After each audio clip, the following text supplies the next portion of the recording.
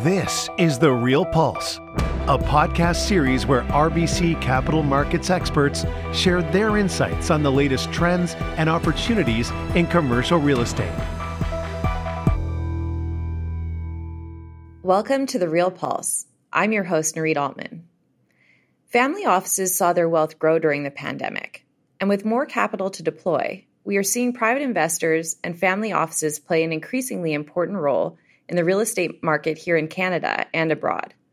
But with each family office comes a unique strategy and a unique approach to real estate investing, which can make it a challenge to predict where their interest will lie in this rapidly changing market environment. Today, I am joined by Mark Fell, Head, Family Office and Strategic Clients, Enterprise Strategic Client Group at RBC, who will share with us how family offices are thinking about real estate in 2022. Mark, thanks for joining us. Thank you, Nareed. It's a pleasure to be here today. Mark, your team published the North American Family Office Report for 2021, which provides some fascinating insights into the family office space. One incredible statistic states that 86% of family offices saw their wealth increase last year, and 20% saw it rise significantly, all during a global health crisis. With these tremendous levels of growth, where are family offices planning to deploy capital in 2022?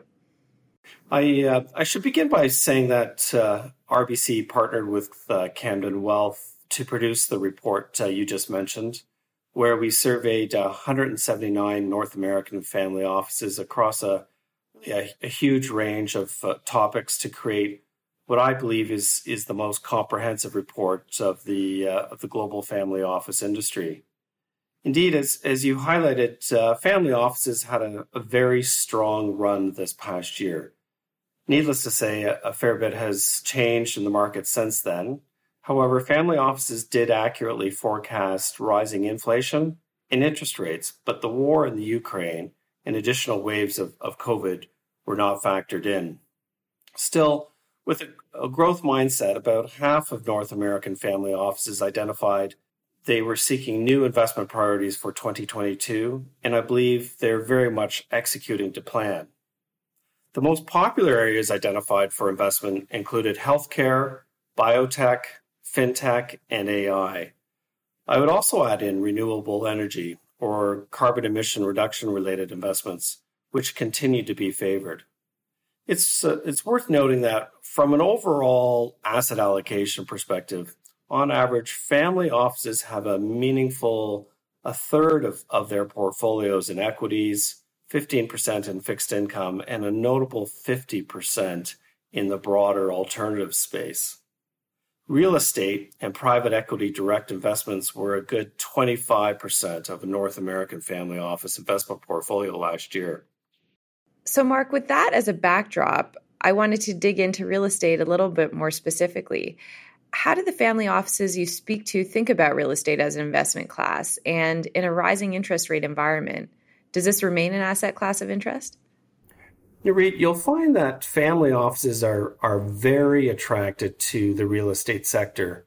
In fact, both with real estate direct investments and as part of real estate funds. On average, say 15% of U.S. family office portfolios hold real estate, but interestingly, in the Canadian addendum of our report, we found that Canadian family offices have almost double, with about 28% of their portfolios being real estate oriented.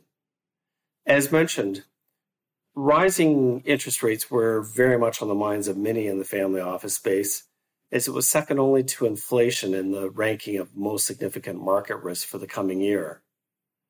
What is also interesting is that North American family offices as a whole rated real estate overvaluation as the third highest market risk. Nevertheless, we asked family offices about their outlook for real estate and found that only about 6% expected to decrease their real estate direct investments. I think this reaffirms that family offices take a long-term and patient approach to their investment strategy. In fact, despite many family offices recognizing a rising rate environment, over a third surveyed expected to increase their position in real estate direct investments this year. Well, one of those families went big in the Canadian market this year. So the largest real estate transaction this year and one of the largest single asset sales in Canadian history is the sale of Royal Bank Plaza, where you and I both sit today. This property of over $1 billion was sold to a European family office. Of all the places in the world they could invest, they chose Canada and they chose Toronto.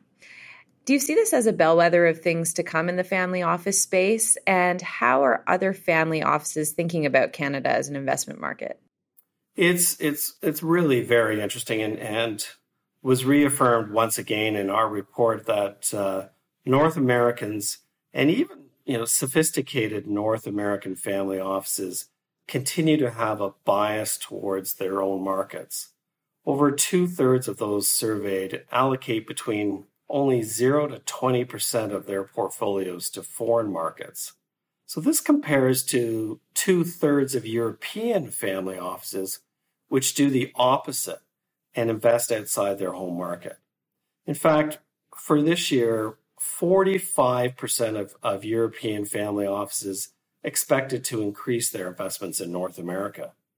Our team sees quite a number of European family offices being specifically drawn to Canadian real estate, ranging from major parcels of farmland through to residential and of course, significant commercial real estate assets. The investment horizon, I'd say, for European family offices in particular, is incredibly long. Many of these families plan, remarkably, at least 7 generations or have at least a 100-year outlook. I expect you will see more landmark real estate assets being picked up by other families along the lines of what Zara founder and owner Amancio Ortega did in his acquisition of RBC Plaza via his Ponte Gadea family office. Mark, your report noted succession planning as a key challenge in the family office space. How does real estate fit into succession planning for a family office? And is this an asset class of interest for the next generation? I think there are a couple of different ways to look at real estate and the role the next generation wants to play. Sometimes the family's core operating business is in real estate, and there are a number of next generation that want to take an active role with the family business. I can think of a number of situations like this, but sometimes, however, the family's core operating business is in something unrelated to real estate industry, but the next generation wants to take an active position in real estate and take a meaningful role in deploying family capital into the broader real estate sector. There's certainly lots of examples like this as well.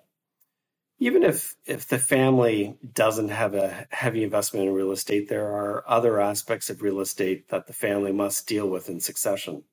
And this can often be quite emotional, as assets that are meaningful to the family, such as a cottage or family vacation estate or compound, are planned for in succession. In fact, 88% of family offices in North America own residential homes and apartments or residential estates. In all cases, family offices are actively managing real estate as it's a primary part of the portfolio. And in many cases, the assets will pass from generation to generation, especially given the long-term planning horizon family offices and certainly their exceptionally wealthy families often take. Mark, thank you for that. Your insights into the family office space have been fascinating. We appreciate your time today. Oh, thanks very much, Nurit. Thanks for having me. I'm Nurit Altman, and this is The Real Pulse. This has been an RBC Capital Markets production. You can subscribe to The Real Pulse on Apple Podcasts, Spotify, Google Podcasts, Stitcher, SoundCloud, or Amazon. Or visit our website, rbccm.com/therealpulse. This content is based on information available at the time it was recorded and is for informational purposes only.